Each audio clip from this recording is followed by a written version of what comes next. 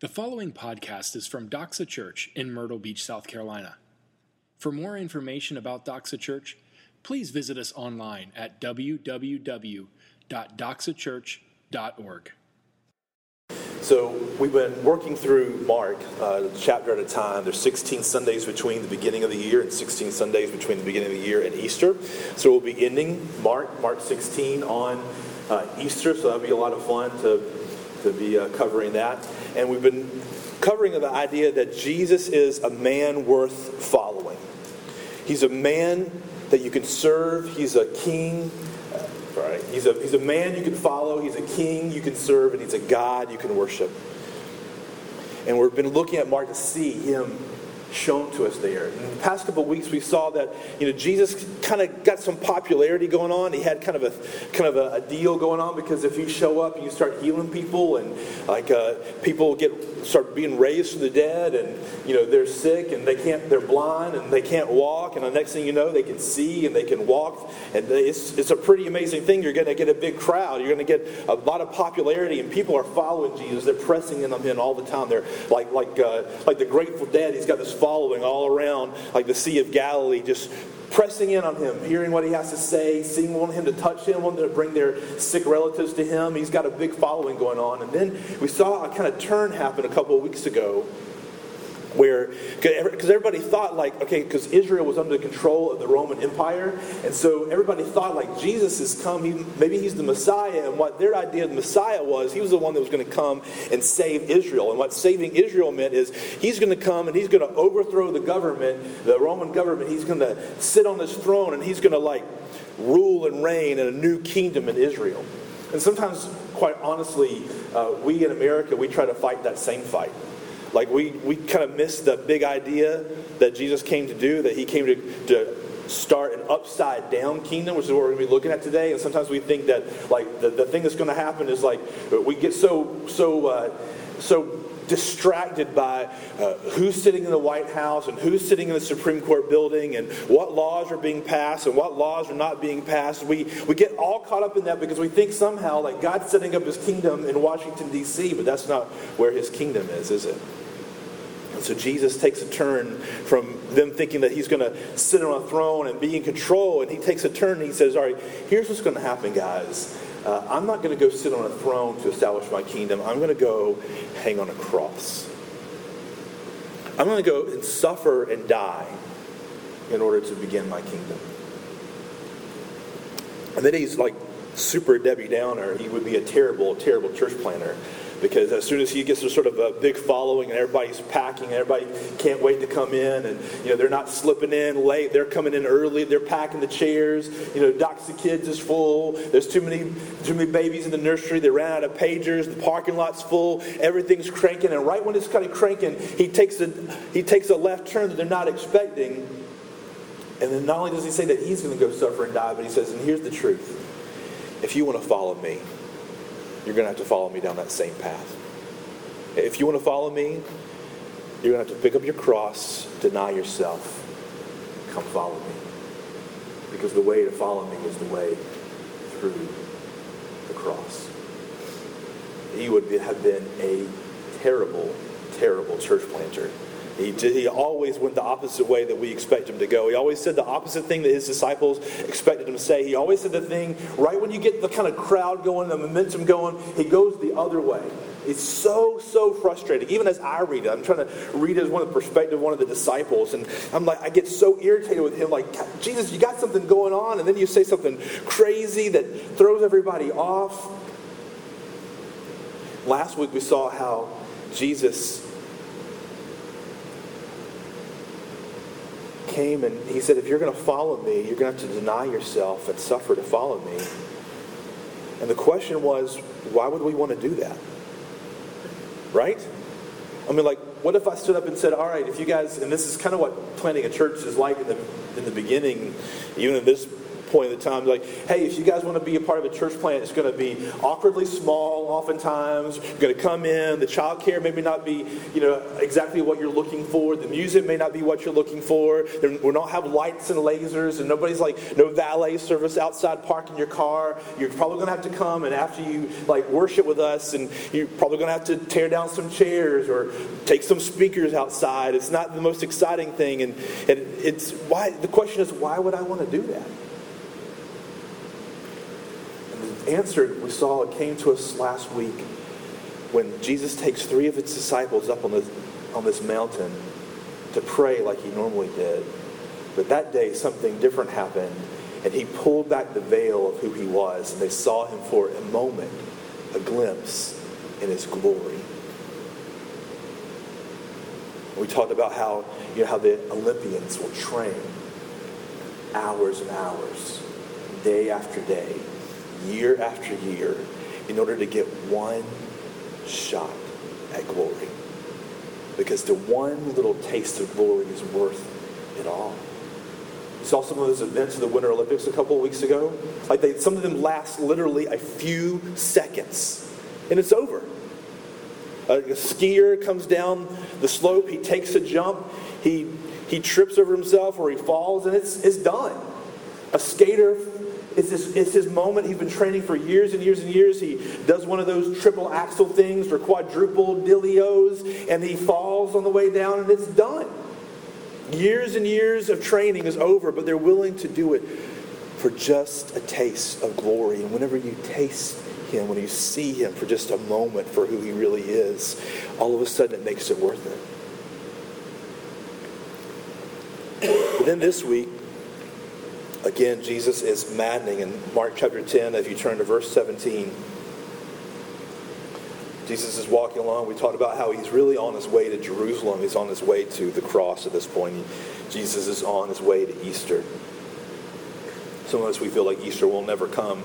I know I said this a few weeks ago, but if you live in Myrtle Beach, you're either from the south or probably more likely from the north, and so you came here not to have a winter, but maybe at Christmas we get a little bit nostalgic, and so we wanted to be a little bit cold. Like you want to have to wear a coat and a scarf, and wear that nice Christmas sweater or whatever at Christmas time, and so you want to be a little chilly. But as soon as Christmas is over, if you're in Myrtle Beach, you're like, all right, we're done. You can roll it back up, and this is crazy. We're in March. It's been cold. We have to wear scarves and coats, and I am done with this. This is stupid and silly. You can roll all this up. I am done. I have no idea why I was telling you that, but look at verse 17 of Mark chapter 10.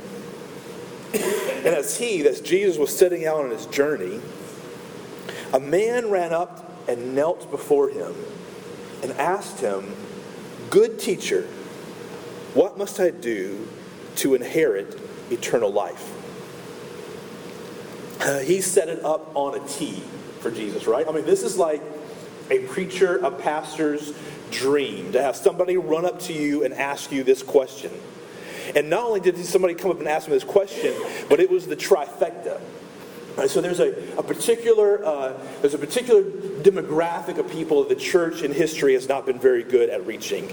Generally, the church is, and this, if you fall in this demographic, this is not a slight to you. I'm just telling you what the church kind of has skewed to in the past. The church is generally a K-Love demographic. I saw the K-Love demographics one time, like their profile of who listens to K-Love, and it's a woman in her mid-40s. And that's kind of generally, when you go to a church, that's kind of who's there, right? Women, mostly. I think nationwide, the church in America is 60% women. No knock women. I'm just letting you know, this is kind of the demographic. The church is 60% women nationwide. Generally a little bit older. You guys ever walk into most churches, unless it's the one that have the laser lights and stuff, and pastor coming in on a zip line, you usually walk in a church, and if you sit up top and you look over, it's like gray carpeting down there. You know what I'm saying? Like you see all the fluffy gray heads down there. And listen, we want fluffy gray heads here. We want them here because they have a lot of wisdom and experience. But the church just falls out of bed and reaches those people. We're not very good at reaching young men in particular. In fact, young men in America are an unreached people group. If you look at the stats of men in their 20s and 30s who are going to church, it's like Europe is like parts of Asia numbers. A guy in his 20s and 30s in America is not likely to be at church. And so this is a young man that comes up to Jesus. And then, number two that he is going for it, he is a rich young man. It tells us in other accounts of this, he's a rich young man. So it's like, whoa, right? Because offering plates, hello, like it's really, we like to add on new parts to the church and, get some new equipment, and somebody comes in who's making bank, man, we really like those guys to come in. So he's young, he's a man, and he's rich. And then it also tells us in other accounts that he is a ruler. So he's an influential man. So he's rich, young, and influential. And he runs up to Jesus and he asks him, he puts it right on the tee for him, "Good teacher, what must I do to inherit eternal life?"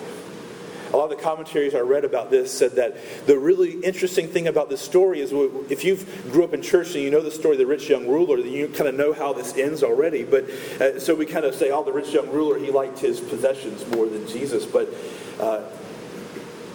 the thing is that he asked the right question. He's the only person in this area that asked Jesus the heart of the question. Everybody else is asking, Jesus, whenever you sit on the throne, what is it going to be like? Can I sit on your right hand or your left hand? There's a discussion elsewhere in this chapter about that. Can I be in charge of like the State Department, or can I, whatever everybody's trying to posture for power whenever Jesus sits on this throne. But this man, he sees what Jesus is up to, and he runs up to Jesus and he asks him, "Good teacher, what must I do to inherit eternal life?" He asked him the right question. So it's teed up right for him, right? I mean, this is a dream. Jesus just has to knock him in. I don't play golf. I'm one of the 5 guys in Myrtle Beach that do not play golf or surf. I do neither of those, but I have played mini golf before, and it is a really nice, like whenever the ball's right there. I mean, it's irritating when it doesn't go in the hole, and it's right beside the mushroom and the dragon, but it's right there, and all you have to do is just knock it in. Man, it's just right up on the tee for you. That's what this man came to do. He comes up to Jesus, and it is sitting right there. He just has to nudge it into the cup. Verse 18, and Jesus said to him, he never answers like we want him to answer. And Jesus said to him, "Why do you call me good? No one is good except God alone." Which would be a very frustrating answer, wouldn't it? Why do you call me good? And I think we're going to see why Jesus says that in a minute, but let's we'll just keep on moving. I don't know, this bottle is just defaulted. Wait on stuff. All right. And then Jesus said to him, verse 19, "You know the commandments. Do not murder, do not commit adultery, do not steal, do not bear false witness, do not defraud, honor your father and mother." And he said to him, "Teacher, all these I've kept from my youth." Which, by the way, is a pretty sterling reputation, isn't it? I mean, can you imagine being able to say that? Do not murder, do not commit adultery, do not steal, do not bear false witness, do not defraud, honor your father and mother. Now, at this time, you guys may be familiar with the teaching of the Sermon on the Mount, where Jesus said, if you even looked at a woman lustfully, then you've committed adultery in your heart. If you've gotten angry or mad with somebody, if you've had a murderous thought, then you're a murderer yourself. But they didn't have that concept at this time. They just said, if you didn't murder anybody, you're not a murderer. If you didn't commit adultery, you're not an adulterer. So he said, all these things I have kept from a very youth. I'm a good guy. Not only am I a rich, young, influential guy, but I'm a good guy. And Jesus doesn't argue with him. He doesn't say you're not good. He doesn't say, no, that's not true. I know that, I saw you 6 months ago, and, the lady gave you $11 in change, and she's only supposed to give you $1 in change, and you didn't say anything back to her, or, you got to, somebody knocked on the door and you hid in the bathroom, or somebody called on the phone and you told your wife to tell them like you weren't home, or tell them like you were in the shower and you ran real fast and jumped in the shower. You're still fully clothed. Anybody ever done that before? Like, tell them I'm in the shower, and in order to keep it kind of true and only kind of a white lie, you go jump in the shower fully clothed. It's kind of true. Or he's, maybe you haven't done that before. He's in bed, and so you go and you jump in bed. Maybe not, but he's never done any of that stuff. He said, I've been that way from my youth, from the very beginning. He was a good guy. And Jesus, verse 21, looking at him, it says he loved him. See, Jesus knew what this guy was going to respond, how he was going to respond. It doesn't end really well coming up. Spoiler alert. But it says that he loved him still.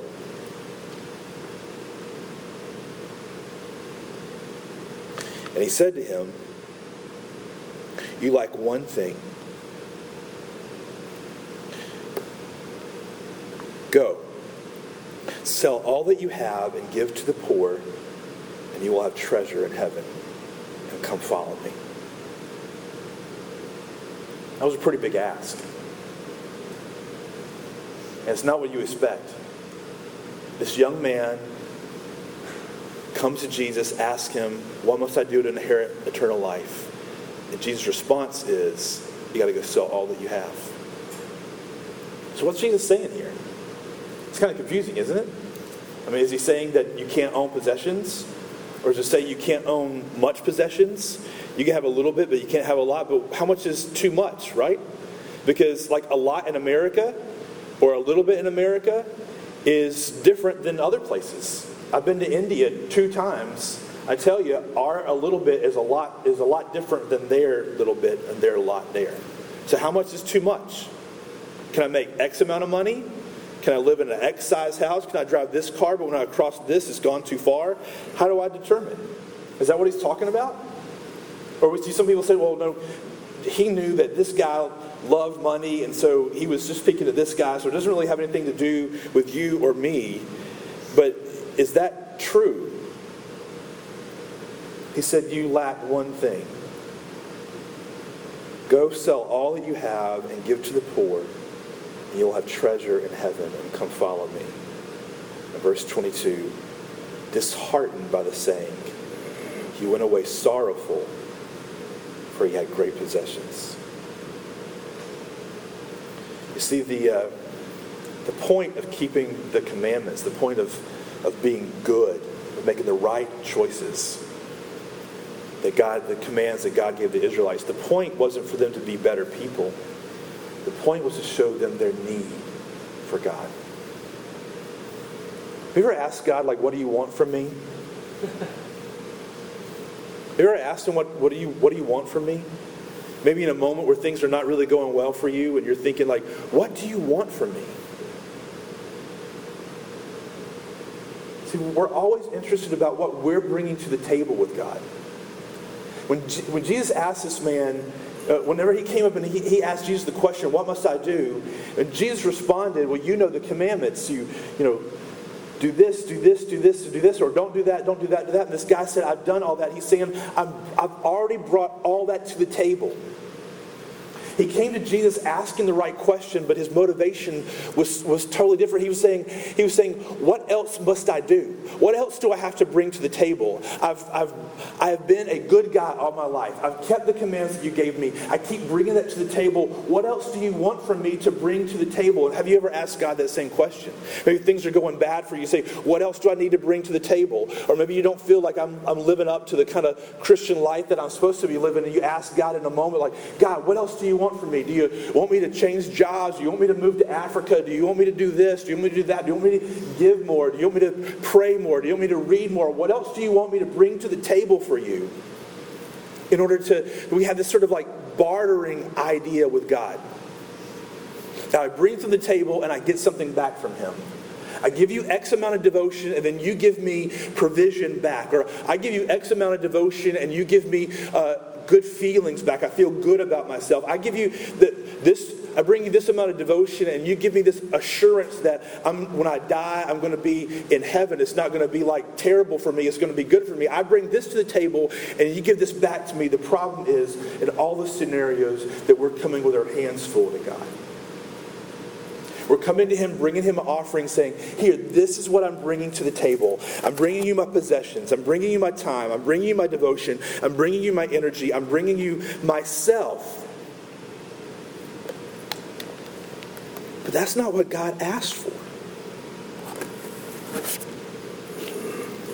And so His response to the man, even though He loved him, was to say, you have to go sell all that you have. What He's saying was, you've always come with your hands full to me. I want you to come with your hands empty. Because only empty hands can be filled. Do you come with God with a bartering idea? I'm going to give you myself or my time, my energy, my devotion in return for your provision, your care, your love, assurance of salvation? Or do you come to God with your hands empty? You know what the one thing this man lacked? When Jesus said, you lack one thing. The thing that he lacked was empty hands. Jesus looked around in verse 23 and said to His disciples, how difficult it will be for those who have wealth to enter the kingdom of God. And the disciples were amazed at His words. But Jesus said to them, children, how difficult it is, not just for rich people, how difficult it is to enter the kingdom of God. It is easier for a camel to go through the eye of a needle than for a rich person to enter the kingdom of God. And they were exceedingly astonished and said to Him, then who can be saved? Have you ever had somebody buy you a meal that you didn't expect? Particularly if it's a stranger, and you wonder, what's the angle they have for me? Or that humble kind of feeling where you're wondering, why did they buy this meal for me? Do they buy it because they think I can't afford it? I can't afford it. I want them to know I can't afford it. Or do they buy it from me because out of some kind of pity or whatever? And we say I'll get you next time.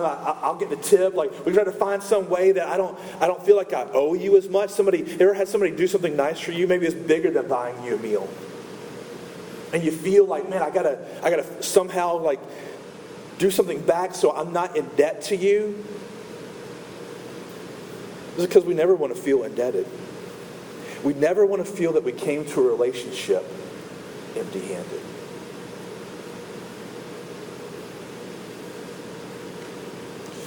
So Jesus responds to this man, you have to sell all that you have and come follow me because you lack one thing. The man gets disheartened. And he went away, for he had great possessions.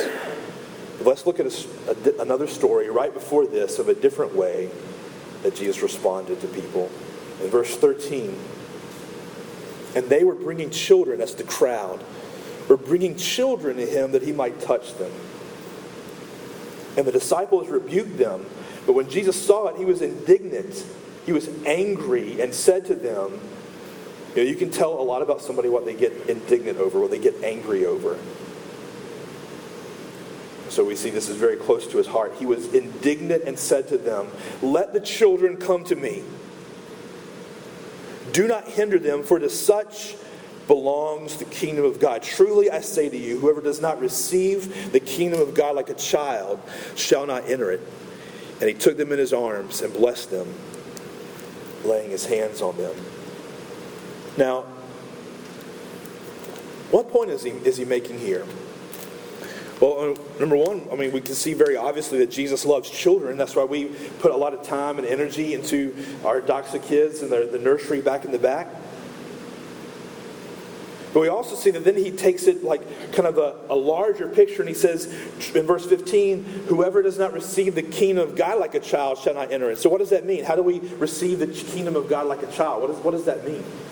Well, I think most of us instantly we kind of think about a child's innocence or a child's spontaneity, a child's purity. Like we think of a child as pure, innocent, and like just the spontaneous kind of love. And isn't there something special about a love of a child? You know, I mean, I experienced this for the first time as a parent when we had Sophia. You know, before that was God didn't really pay attention to babies and whatnot and kids. But when we had Sophia and we're walking around like stores and restaurants, like strangers would talk to us. Strangers would talk to Sophia. She was a little infant, like adult, grown, masculine, large men would like make baby sounds to her and like, hey little girl, how are you? And they want to touch her and pinch her cheeks, and there's just something about the kind of the love of a child to get the response from a child back to you. Isn't something? But what is he saying? Is he saying that we need to be innocent like a child?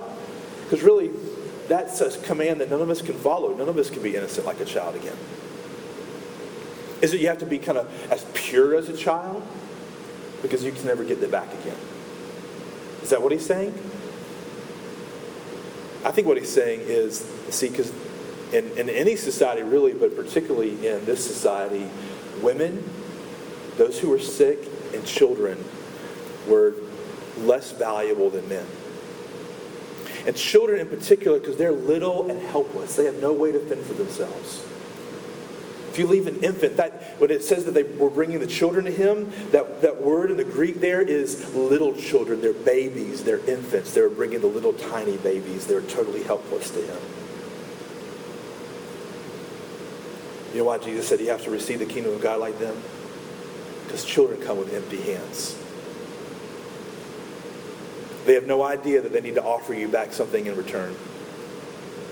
When they wake up in the morning, they want breakfast. They want something to drink. That might Landon, when he comes downstairs at 6:30 every morning, the first thing he says is, "Daddy, can I watch some TV?"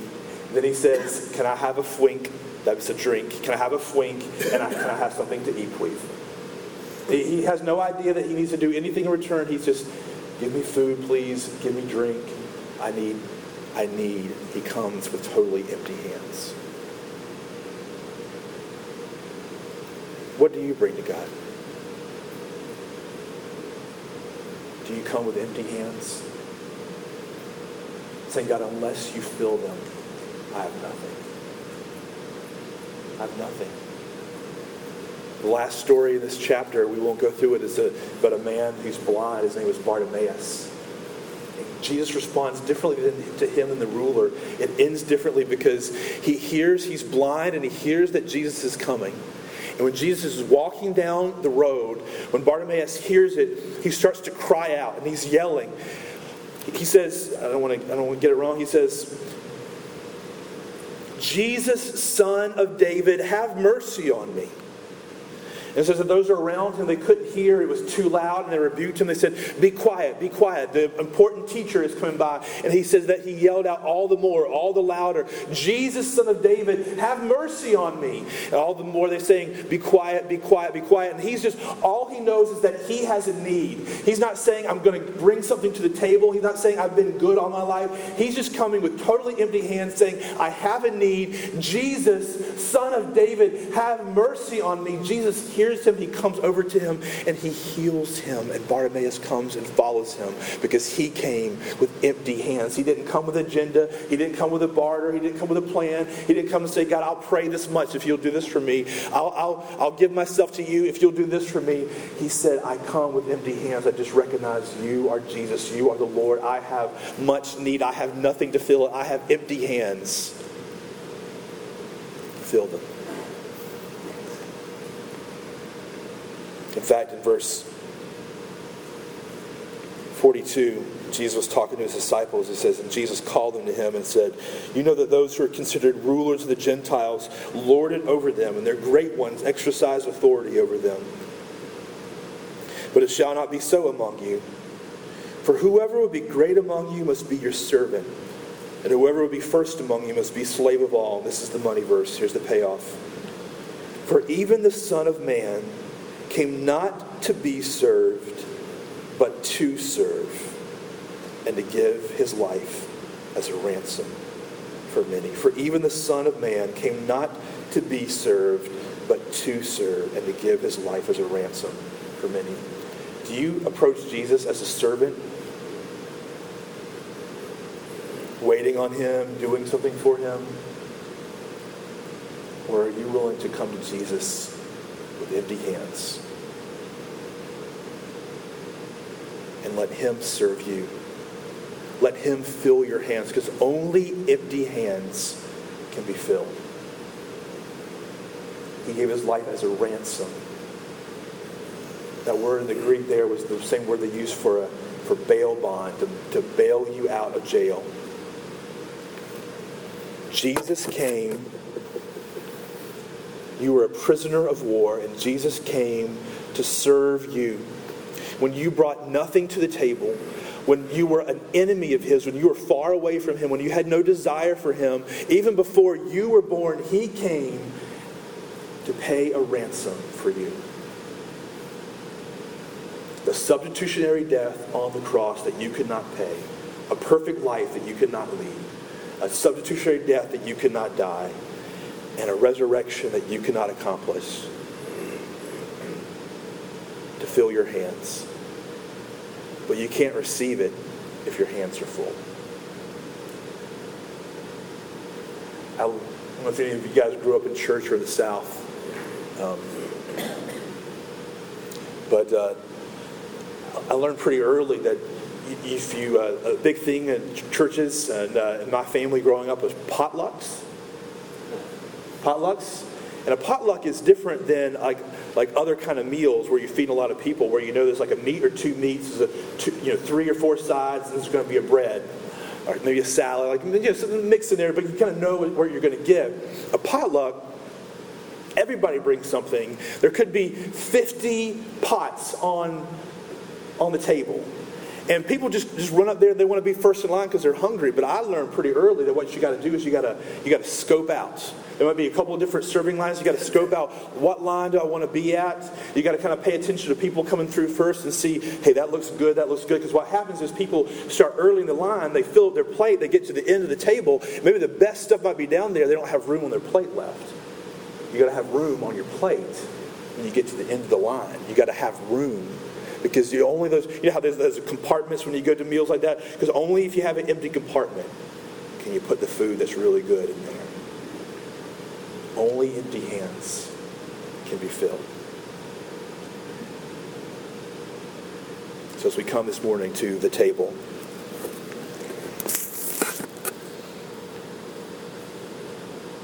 I want you guys to come with empty hands. I want you to think about what kind of deals that you're trying to keep with God. Times and questions that you've asked to him. What do you want from me? Because you're thinking that I have to come and give him something. I have to put something on the table in order to get something back from him. My life isn't going the way I want it to, and so I have to figure out what the magic formula is so that he'll give me what I need or what I want, instead of coming to him with totally empty hands, totally helpless. That's why as Christians sometimes you'll see people pray with their hands outstretched like this, or maybe even sing or pray with their arms up in the air. It's saying, I'm coming to you with empty hands, with reckless abandon. Like a child. You could do with me as you see fit, but I'm just crying out like the blind Bartimaeus. Jesus, Son of David, have mercy on me. Thank you for listening to this podcast from Doxa Church. We are so glad that you took the time to join us today. At Doxa, we exist to make disciples who joyfully worship Jesus with their whole lives. We invite you to join us. Doxa Church meets at 10 a.m. every Sunday at River Oaks Elementary School. For more information about Doxa Church, please visit us online at www.doxachurch.org.